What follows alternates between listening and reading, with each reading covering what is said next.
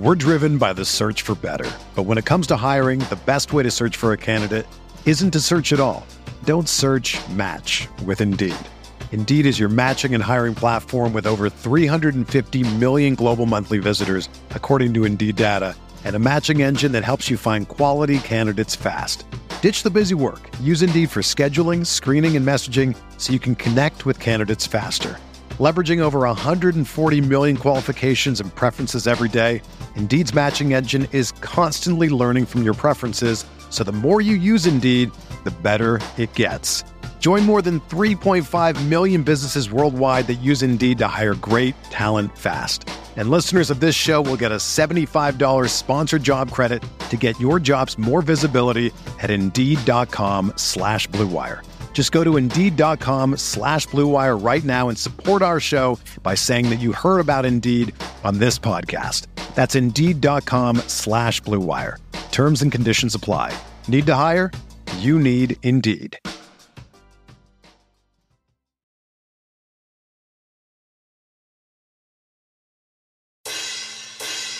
It's Big Blue Banter, the answer to all your Giants matters. From run game to coaching to Bob Shepard's timbre. Hosted by Dan Schneier, analysis on fire. A Giants fan since day one, now preaching to the choir. Joined by Nick Filato, breakdowns with bravado. Passing you the facts like he passes on gelato. From just outside New York, a couple football dorks. A killer podcast when Dan says receiver corpse. They do the play-by-play, dropping almost every day. These experts know the X and O's just like Danny O'Shea. They do the review of the All-22, dissecting every throw. Osi Umenyiora lit up Dan Venora when he was a guest on the show. So there you have it, a podcast for Giants fans who are rabid, who can't wait for Sundays, the NFC East, the Fantasy League standings. We'll see you back here. It's Big Blue Banter.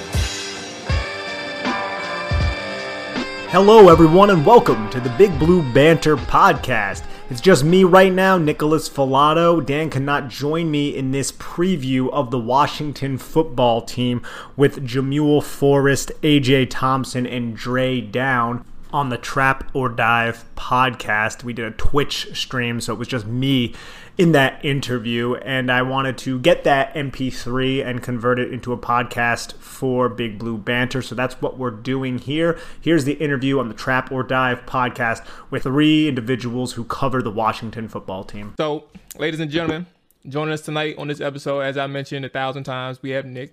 Nick covers the New York Giants for SB Nation and Sports Illustrated, and is also the host of Giants podcast, Big Blue Banter.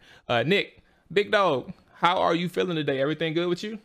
Thanks for having me. Pleasure to be on. How's everyone doing today? Oh, you guys all Washington football fans? Yeah, we're over here trying to make sense of this aftermath of the Chargers game, man. It wasn't pretty on our end. These guys we're left with question marks for the offensive coordinator, the defensive coordinator, and even some of the players. So it was kind of a mess, man. And obviously we know that you are all in on the New York Giants. You cover them. You are a fan of the team as well. I say we see the thing in the background. So let's go ahead and get your thoughts on the game against the Broncos. Obviously we're both in 0-1 holes. Your biggest takeaways from the Giants' performance against the Broncos this past Sunday. Where are you at with this one, Nick? I would say disappointing would be my biggest takeaway. I'm currently not fully through the All-22, so from an X's and O's standpoint, I'm just kind of going off of the broadcast film that I witnessed. And I think the most disappointing thing about the Giants was the defense this time around, which is something that Patrick Graham, our defensive coordinator, just had locked down last year. The zone defense that the Giants implemented throughout the 2020 season superseded what many Giants fans expected. Now, during the offseason, we all expected a more man coverage-oriented approach, and we saw bits and pieces of that in week one, and it did not go all that well whatsoever. I mean, it just led to Teddy Bridgewater and Pat Shurmur, our former head coach, carving through this Giants secondary. And Teddy Bridgewater, I got to tip my cap to him. He did an excellent job. He was hitting his back foot and releasing the football to the many skilled position players that the Denver Broncos have. And the Giants defense, specifically on third and fourth down, they converted all three of the fourth down attempts the Denver Broncos tried. They were just inefficient. They were allowing the offense to convert and just continue to move the chains and keep the Giants pretty unimaginative offense on the sidelines. And that was probably the most disappointing thing was the defense. Now, I expect them to come out on Thursday night and really rectify all of those issues because they have a lot of really great leaders on that defense. Logan Ryan, Blake Martinez, Leonard Williams, James Bradbury. I think they're a really talented group, but it was a disappointing week 1 loss to a 5-11 team last season. And as for the offense, I mean, it was a lot of what we expected.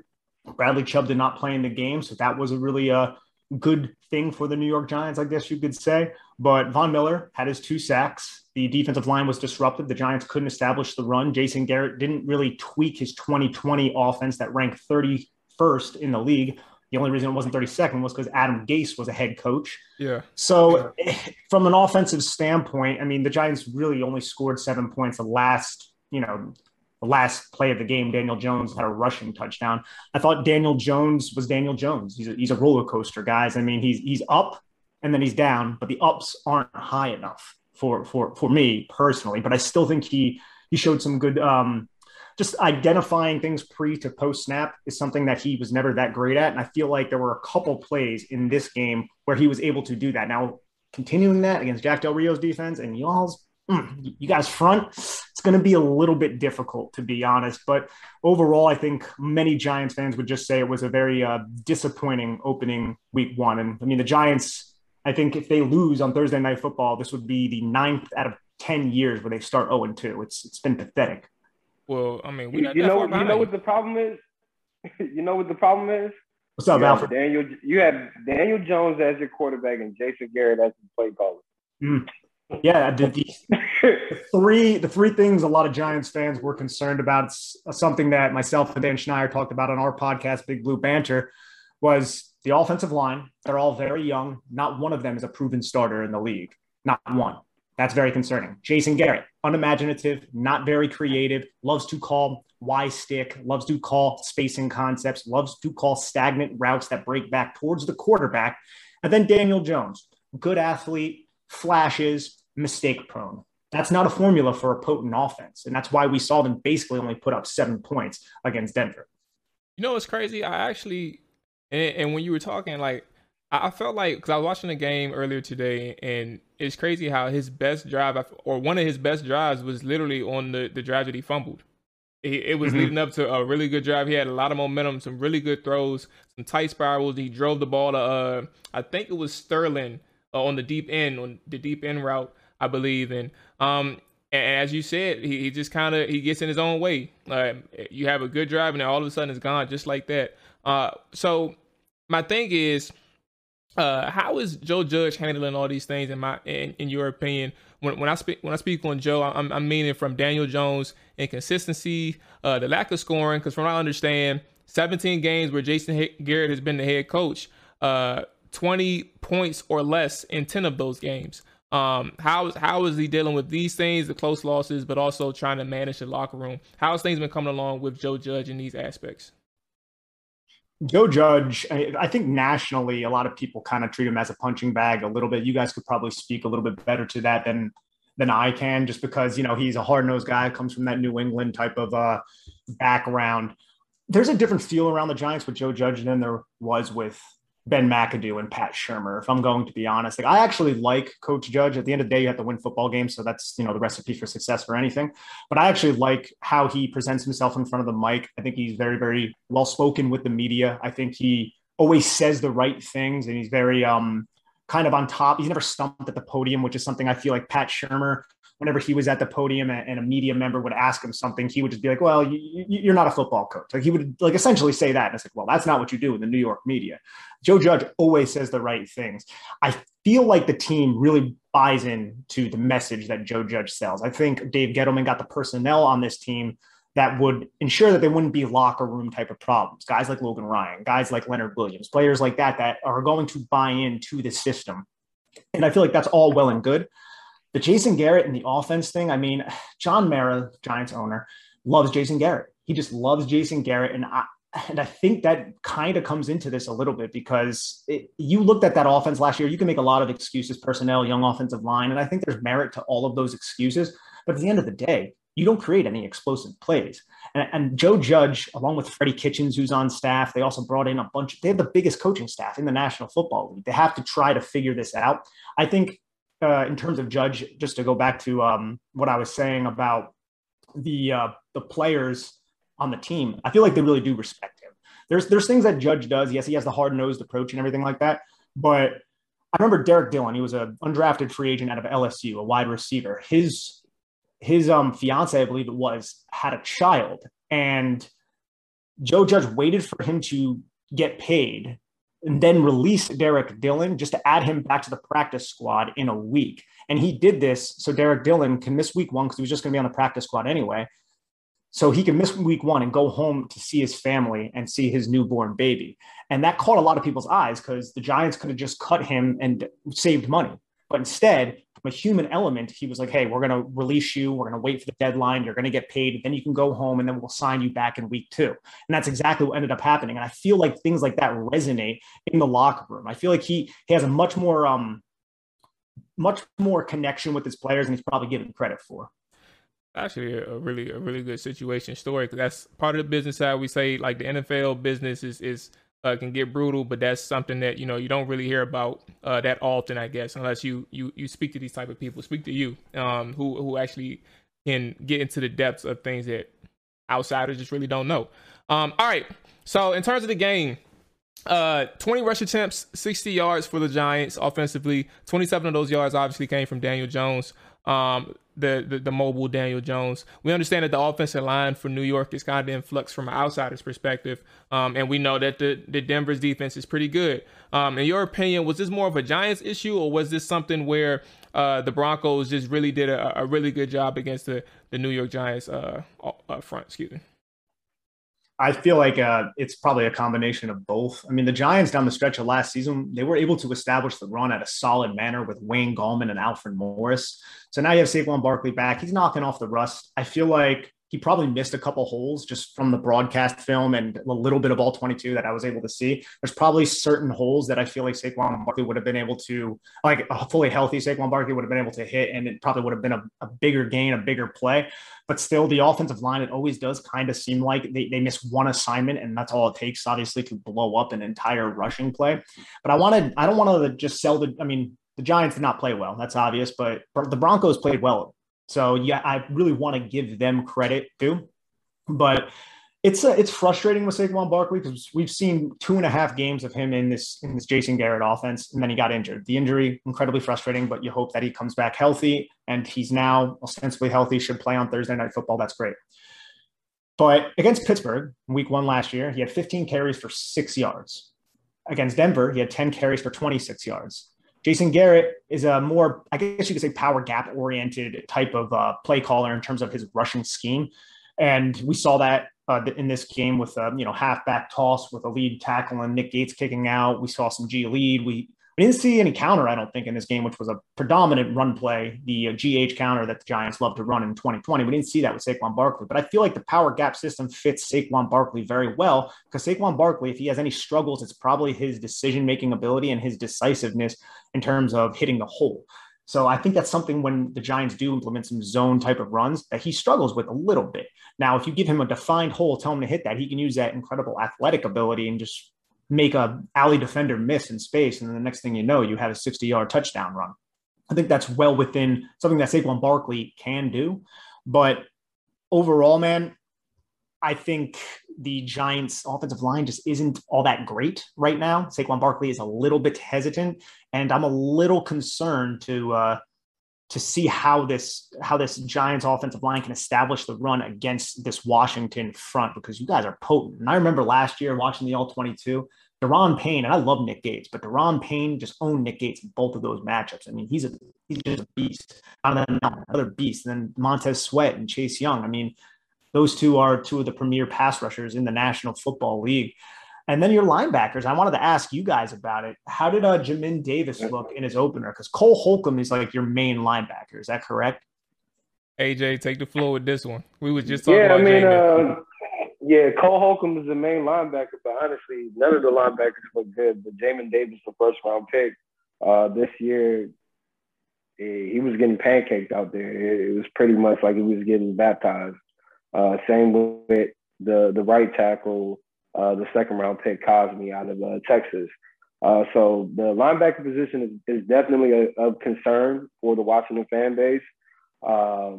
We have no clue how that's going to play out all season long. I don't believe Jamin got the start, but they rotated him in. But you wouldn't have even known he was out there unless you looked for his number and seen him on the floor. That was it. He pretty much couldn't take on any blocks. See, John Bostic's still playing a considerable amount of snaps as well. Yeah, that's the concerning part as a Washington fan, because it's like he's not good at all. I don't care how much he can communicate on the field. If you can't play the position and cover your man or the passing lanes, you kind of leave the middle of the field wide open. So in my opinion, we were talking about it before you came on, how I feel like if Bostic is below average, you might as well start your rookie and let him get the reps. Even if he fails, at least you can understand, like, hey, we either need to go out here. There's a linebacker on the market, McKinley, who played for Miami and Texas in the past. Like, you need to figure that out and address that position immediately, because you're literally exposing the middle of the field with these linebackers that you have on the team. And teams are just going to eat it up with their tight ends, their running backs, their slot receivers. It's just going to be a nightmare. And that's what I'm concerned about with this game, because you guys have Kadarius Toney, Sterling Shepard is pretty good in the slot. And if these linebackers don't step up and help out the nickel or the safeties, however they plan on playing sub-nickel packages, it's going to be a long day, and Daniel Jones is going to be able to eat up the middle of the field. Is Evan Ingram supposed to play this week? Man, I was just about to bring up Evan Ingram. Evan Ingram is somewhat of an enigma, I would say, within Giants, all the Giants fans and how people view him. A lot of people can't stand him because he's made so many big mistakes and he hasn't lived up to that first round billing. But I would love to have him in this matchup, and I don't think he's going to be available. He's still nursing that calf injury. I'm not 100% certain if he's been ruled out quite yet, but it's trending towards him not playing. And I think he would be an excellent mismatch type of player in the middle of the field against Bostic and Holcomb. And I would be interested to see what Jack Del Rio was going to do with Jamin Davis, to see if he wanted to try to eliminate Evan Ingram in the middle of the field with him and maybe get Davis on the field a little bit more. But that also leaves Davis maybe susceptible if he's not fully there from a mental processing standpoint in terms of running the football. So I was looking forward to that chess match right there, but it doesn't appear like we're going to receive it. And instead, we're going to get Kyle Rudolph, who, I mean, I like Kyle Rudolph. It's much easier matchup. Yes, exactly. Much easier. I will say, within Jason Garrett's scheme, I do believe Kyle Rudolph can be a better tight end for the Y stick type of routes that Jason Garrett loves to run, because he can concentrate on the football and he can put his foot in the ground, turn back Daniel Jones and secure the football. And that's just something that Evan Ingram just cannot do. And it's so damn frustrating because Ingram is such a good athlete, but he just hasn't put it all together yet here in New York, unfortunately. Yeah, and I think the issue, and Dre had some questions for the defense, but one quick thing since we're on the topic, the linebackers having issues covering the flats and understanding their responsibilities, and also understanding what's like. For example, this is the best example that we can talk about. Have you had a chance yet to see the Chargers and Washington game at all? We're driven by the search for better. But when it comes to hiring, the best way to search for a candidate isn't to search at all. Don't search, match with Indeed. Indeed is your matching and hiring platform with over 350 million global monthly visitors, according to Indeed data, and a matching engine that helps you find quality candidates fast.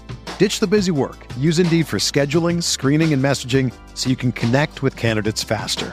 Leveraging over 140 million qualifications and preferences every day, Indeed's matching engine is constantly learning from your preferences, so the more you use Indeed, the better it gets. Join more than 3.5 million businesses worldwide that use Indeed to hire great talent fast. And listeners of this show will get a $75 sponsored job credit to get your jobs more visibility at Indeed.com/Blue Wire. Just go to Indeed.com/Blue Wire right now and support our show by saying that you heard about Indeed on this podcast. That's Indeed.com/Blue Wire. Terms and conditions apply. Need to hire? You need Indeed. Another day is here, and you're ready for it. What to wear? Check. Breakfast, lunch, and dinner? Check. Planning for what's next and how to save for it? That's where Bank of America can help. For your financial to-dos, Bank of America has experts ready to help get you closer to your goals. Get started at one of our local financial centers or 24/7 in our mobile banking app. Find a location near you at bankofamerica.com/talktous. What would you like the power to do? Mobile banking requires downloading the app and is only available for select devices. Message and data rates may apply. Bank of America N.A., member FDIC. When you need mealtime inspiration, it's worth shopping Kroger, where you'll find over 30,000 mouth-watering choices that excite your inner foodie. And no matter what tasty choice you make, you'll enjoy our everyday low prices, plus extra ways to save, like digital coupons worth over $600 each week. You can also save up to $1 off per gallon at the pump with fuel points. More savings and more inspiring flavors make shopping Kroger worth it every time. Kroger, fresh for everyone. Fuel restrictions apply. So I watched about, I think, the first half of it on both sides. Okay. All right. So 3rd and 16. Matter of fact, just look at this play. The 3rd and 16 on the final drive of the game. You'll see everything that you need to know about the linebackers and John Bostic. Keenan Allen's on the slot on the right side, and he's simply running up the seam route, just plain and simple. But the concept, I guess, the way that the Chargers gave it, but also the protection. Kind of worked out well for their end, but at the end of the day, Bostic didn't know his responsibility. He took the flat when he was supposed to. I would imagine it looked like he was supposed to stay with Keenan Allen a little bit longer.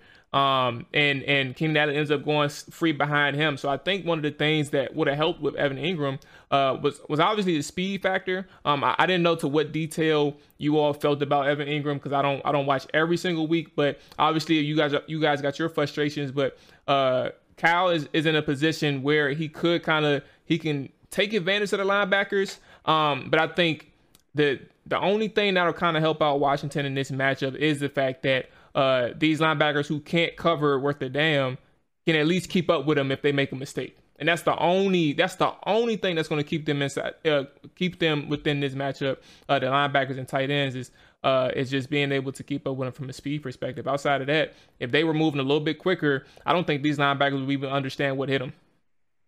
I really, I think the Giants, and hopefully, because Jason Garrett, he's not a dumb guy. I don't think he's a great offensive coordinator, but I mean, he knows football, obviously. I think we're going to see a lot of reduced splits, significantly reduced splits, with Sterling Shepard tight to the line of scrimmage, trying to gain some sort of advantage with his athletic ability and he's a really, really good route runner. And I don't think he gets national notoriety either, because he's been on a, bad Giants offense for so long. And he's also been dinged up, but Sterling Shepard's a good player. And I think he's going to be a pivotal part of this game plan. I know you guys have Kendall Fuller right now. How has he been? Because I remember when he was like one of the top slot backs in the league, and I don't think he is anymore by your reaction. Dre, you got that one.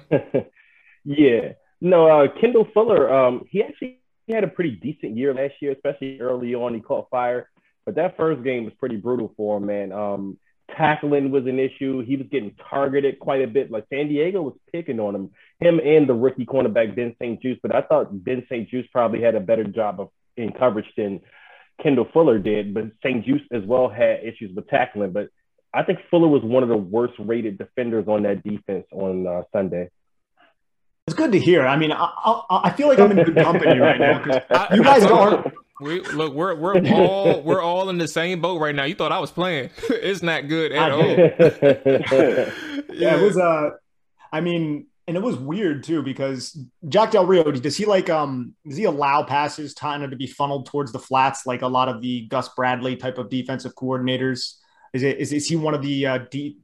I know he runs like a solid amount of man coverage. I don't think he's known for like cover three, like the Gus Bradleys of the world. But I saw Austin Eckler didn't have one reception, so I was like, I'm wondering if the Washington's defense took away those short passes, because it seemed like Herbert just did whatever he wanted though at the same time. Like, what is the philosophy of Jack Del Rio?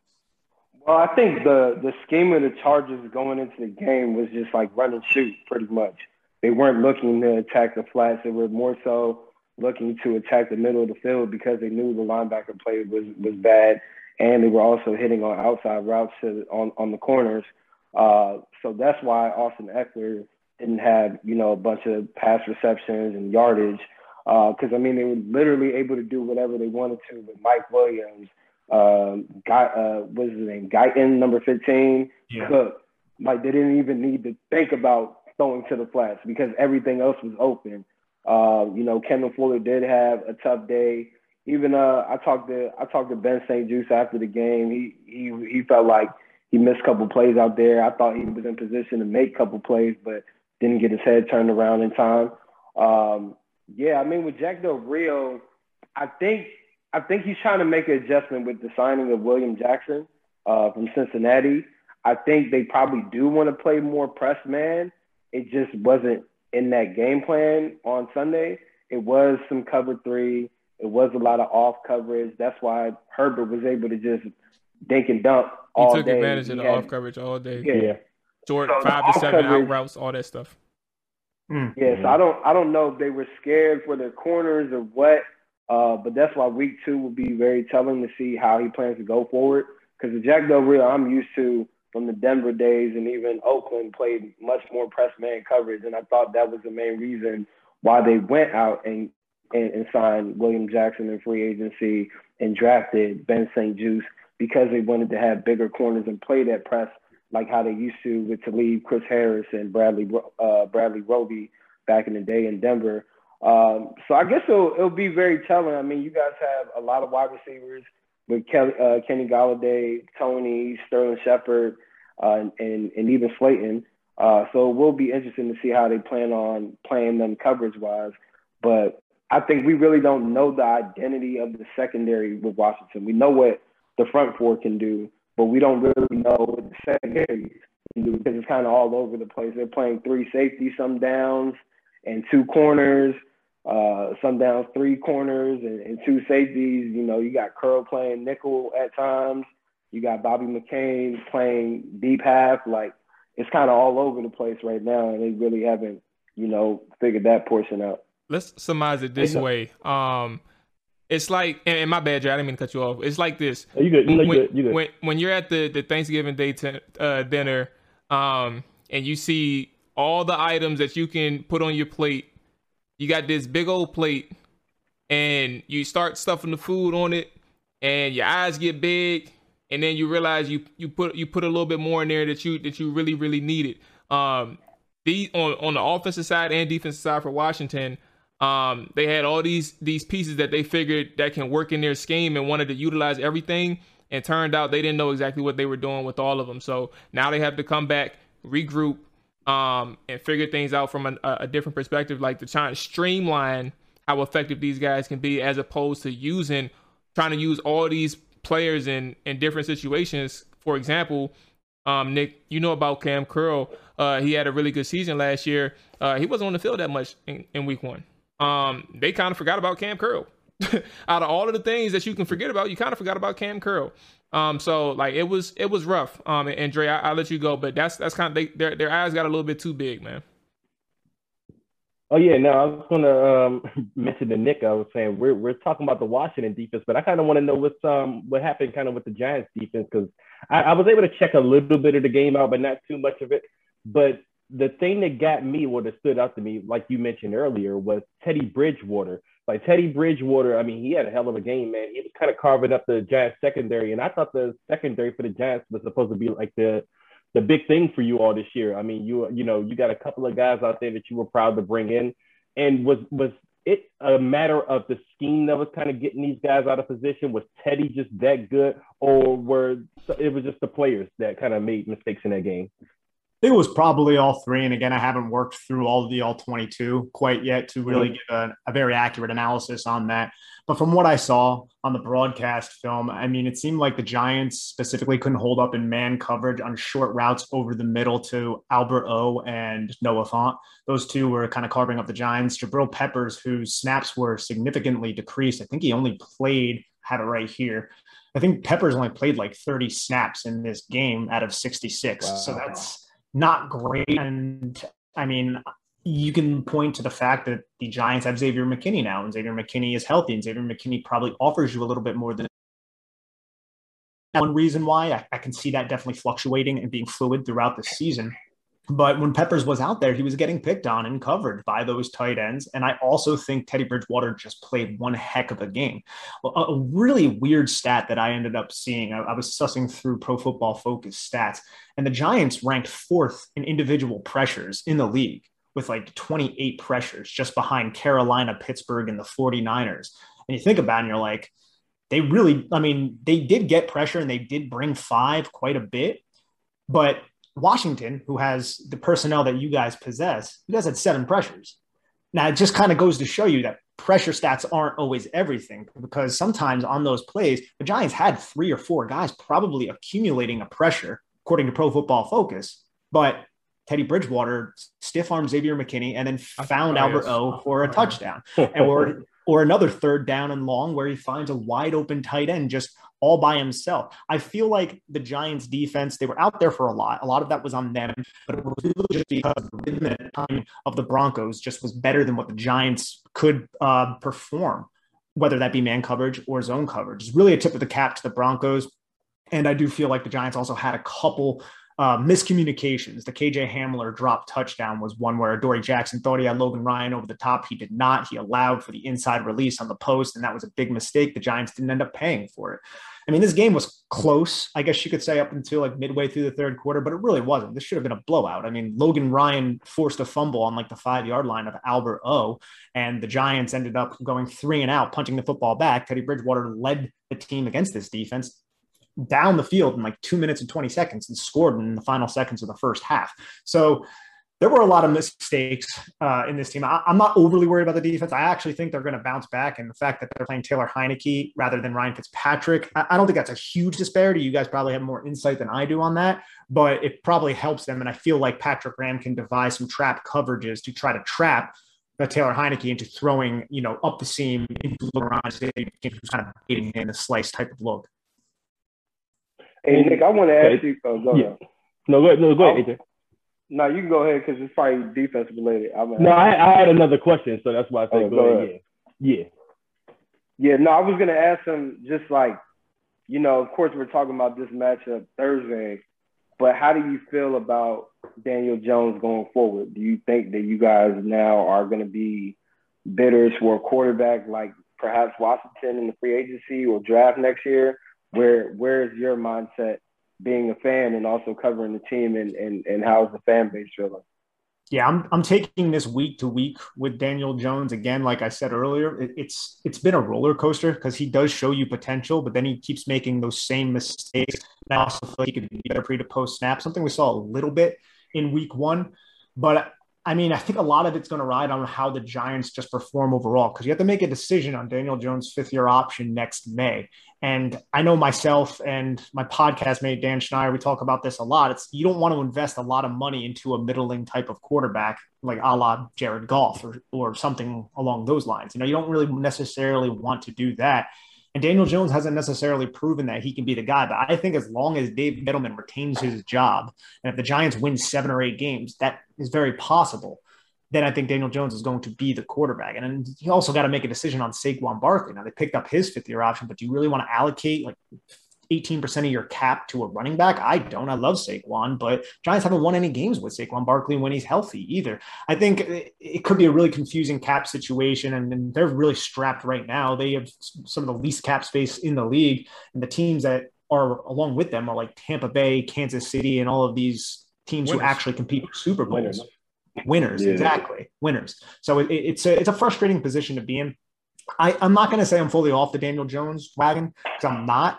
But I don't think he has the potential to be a Justin Herbert or a Josh Allen. I don't think that was ever within his cards. I think in the perfect scenario, Daniel Jones can win football games for you if he continues to develop and mitigates the mistakes. But for a mistake-prone quarterback who doesn't have the type of physical traits like a Josh Allen and who's not developing maybe as quick as some would like, it's one of those situations where I'm still not 100% sold. I'm not 100% certain, but we need to see more. We need to see more. By the end of the season, we need to be like, okay, this guy put it together. Let's do this. Second year in Jason Garrett's offense. Jason Garrett's not doing him any favors, by the way. Neither is the offensive line.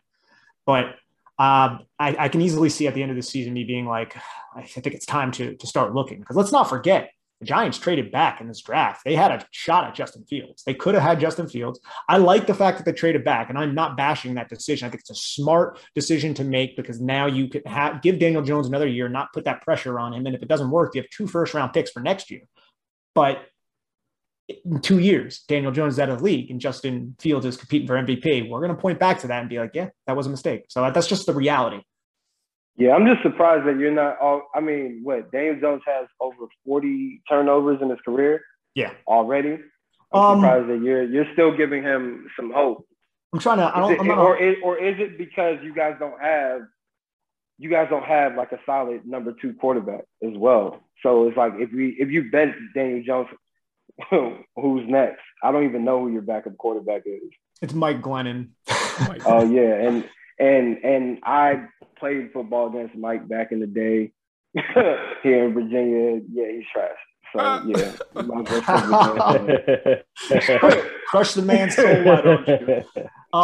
Well, if I'm going to be honest, I mean, with Daniel Jones, yes, the turnovers are an issue. There's no denying that. He cut those turnovers down solidly, I would say. I think he had 18 fumbles in year 1. He had 10 last year, cut his interceptions by 2. It's the fact that he keeps making turnover-prone mistakes. Like, I feel like Denver could have had probably 2 more picks in that game. But for me, it's mainly because he hasn't, and the reason why I'm still giving him an opportunity to prove himself and I'm not fully off the wagon, although it doesn't look all that encouraging, is because the offensive line has been just absolute garbage his entire time here. He hasn't had that many skilled position players that have been healthy for him because Evan Ingram's always dinged up. Saquon Barkley missed all last season and had a high ankle sprain in Daniel Jones' first season. And Sterling Shepard was dinged up the last 2 years as well. So that's probably the reason why I'm still like, hey, let's give a kid a chance. But I do agree. It doesn't look as promising because of those turnovers and because the fact that he still makes similar mistakes that he should have probably corrected. Yeah, Nick, while we were on the subject of Daniel Jones, I wanted to ask because for 2 reasons. 1, I have him in fantasy. And 2, I just want to know what we're going to be facing this week. Saquon Barkley, what's the general sentiment on him? Like, I mean, I know he didn't do as well as, maybe you wanted him to do week 1. But again, first game coming off a big injury. But what can we kind of expect from him this week? Did he flash anything? He flashed a really nice jump cut that made you go, okay, that's a healthy type of jump cut, one of those Saquon Barkley type of cuts. But he seemed a little hesitant to me running the football. And again, not as decisive, which was never really his strong suit. I think he's healthy. I think he's knocking the rust off. And he didn't play too many snaps for the Giants, but that's mainly because the final 2 drives where the Giants, possessed the ball. Actually, he wasn't out there because the game was over. So they put Devontae Booker out there. So I expect him. It's a short week. Joe Judge has already said that he should be playing this game. He's not going to be limited unless the medical staff deem that he can't, which doesn't seem like that's going to happen. You're going to get an explosive running back who is now 1 game under his belt removed from that gruesome torn ACL. It's something that, I feel like if these linebackers aren't quick to fill and the blocking holds up, Saquon Barkley can really make the Washington football team defense pay. I think that Jason Garrett has to implement him in the passing game to try and keep Montez Sweat and Chase Young honest on the edge, whether that be slip screens, allow the pass rush to come up, dump it over their heads. Would love to see that. Something I feel like a lot of people who watch the Giants want to see more of, utilization of Barkley in the passing game. But I still think in this game, it's going to be a similar type of game plan than what we saw last year when the Giants squeaked out 2 victories against Washington. 1 with a Tay Crowder fumble return for a touchdown where Ron Rivera went for 2 and did not get it. And the other was the 5 interceptions or 5 turnovers, I should say, that the Giants defense got on Alex Smith and the rest of that offense. And that inverted cover 2, that Tampa 2 robber was a great call by Patrick Graham. I hope we could see some more of that against Taylor Heineke because Logan Ryan finished that game with an interception to seal that win. But I expect a slow, conservative offense, a lot of quick game, get the football out of Daniel Jones' hands, slow down that pass rushers and try to establish the run, first down, take your play action shots. And those don't usually yield many great things, but I actually kind of feel like if you get a one-on-one outside with Kenny Golladay against William Jackson, which feels a solid cornerback, you guys can correct me if I'm wrong there. I feel like Kenny Golladay can win that matchup. So I guess in terms of Saquon, we haven't seen him have that flash play yet, so I don't want to say that that's going to happen, but I think it could happen. if that makes sense. Absolutely can, especially against the Washington football team, where I was reminded by my good man Manny, the last time he had a 100-yard game was against this damn team. So we know what he can do for sure. That's for sure. What's going on, Cafe? Hope everything's been good with you, boss man. So Nick, man, you've been great. Let's go ahead and get it out here with a prediction. Who wins and why? So I think the Giants are going to win an ugly game. And I'm not an optimistic Giants fan. I'm not an optimistic person who covers the Giants. I try to be about as objective as possible. I think this could be like a 19-16 game with a bunch of field goals, playing field position, where there's going to be like one special teams mistake or defensive opportunity by either defense that could sway this game. I think it could go either way. I don't really read into the fact that Washington hasn't beaten Daniel Jones. That really doesn't mean anything to me. But I think the Giants defense is going to come out really, really hungry.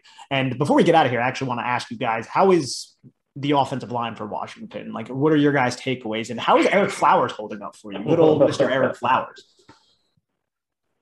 Who wants to tackle this one first? I mean, probably it's probably comparable to Giants situation. I mean, the only difference is Washington has an all-pro. Well, not an all-pro, but a Pro Bowl guard. But they're still trying to figure out things and playing together. He's an all-pro. Okay. Yeah. So I mean, they're still trying to gel together because I mean, you literally have a change at the left tackle, left guard. Right guard is the only thing that's been the same, and now you have a right tackle in Cosme, who's brand new. And if you get a chance to watch the San Diego Washington game, you're going to see Cosme getting baptized every single play. Like, I mean, it was insane for how strong Cosme is supposed to be. He was getting punished out there by Joey Bosa. So I think we're probably in the same boat. I think the Giants and Washington are very comparable teams. I think we just have a much solid front four. That's why we probably have the edge. But, I mean, we have the same questions from offensive scheme standpoint, running back play, poor quarterback play, and things of that nature. So I think they're pretty much the same team. It's just, we just have a more solid front four. Yeah, your front four is frightening. And, I could definitely see an avenue to where Washington wins this game. I don't think the Giants should be favored or anything ridiculous like that. It's just something, a feeling I have that I feel like the Giants are going to come out a little bit stronger in this matchup. I don't necessarily think the Giants are all that good of a football team. I think Washington's probably a better football team, but without Ryan Fitzpatrick. Let me ask you this. Is Taylor Heineke a turnover-prone guy like Ryan Fitzpatrick? He hasn't really had that opportunity to. I mean, he's had some crazy throws where you can't believe he got away with it. But we're talking about 7 quarters, I think, of Taylor Heineke. Really, we haven't seen much of him, and that's kind of where we're at. Like, we're literally in limbo with that man. But what I will say, I guess, from a passing standpoint, he does know where he wants to go he does know where he wants to go with the football. He is decisive. He gets the ball out quick. It's hard to see how many times he's been challenged because he's been making a lot of good throws. But who really has film on him? Like, he's really just executing within the offense and whatever Scott wants him to do. But until he has that opportunity, like Thursday, when he'll have that opportunity where somebody has a game plan, they know he's starting, he's going to be there all 4 quarters. Can he show it? Can he show up against a team who kind of has a full game on him now in a few quarters? So we'll see. I do think I was going to mention 97-99 for the Giants. The interior offensive line for Washington, if these guys, they have the potential, 97-99 have the potential to make a really long day for that offensive line for the Washington football team. I saw, like, we know that the defense for the Giants wasn't necessarily all that great against the Broncos, but if there was some people that was constantly in the backfield, it was those two, and they looked really good. So that's one thing that I'm keen on up front. If they can wreak the game or wreak havoc on the game, then that's kind of where you guys stand a chance in terms of just neutralizing the offense from the get-go, whatever game plan we have. So that's kind of where I'm at with it. Yeah, that's how the Giants are going to win this football game. If they're going to win it, it's going to be through that interior pressure from Leonard Williams and Dexter Lawrence. And then the back end, if the coverage can actually hold up, which I feel like the talent is there, it just did not happen against the Broncos. And again, credit to Shermer and Teddy Bridgewater for that. Hopefully it gets rectified against you guys. Absolutely. I mean, I get it. Good luck. I'll put it that way. Good luck. You guys too. But absolutely. So, Nick, man, I appreciate you joining us. Before we get up out of here, just go ahead and one more time plug everything that you got going on, where the people can see, hear, and listen to you and all that good stuff, man. So let the people know. I appreciate you for joining us tonight, Mills. No problem. Thank you for having me, by the way. You guys can find me on Twitter at Nick Falato. That's Falato.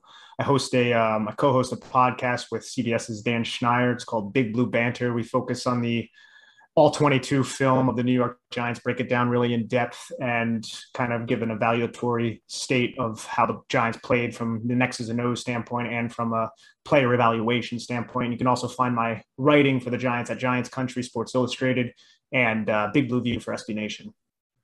Absolutely. All right, Nick, man, be safe, all that good stuff, man, and best of luck to you come Thursday against the rivals, the Washington football team. Boss man, take it easy. Awesome, guys. Take care. All right, Nick, take care.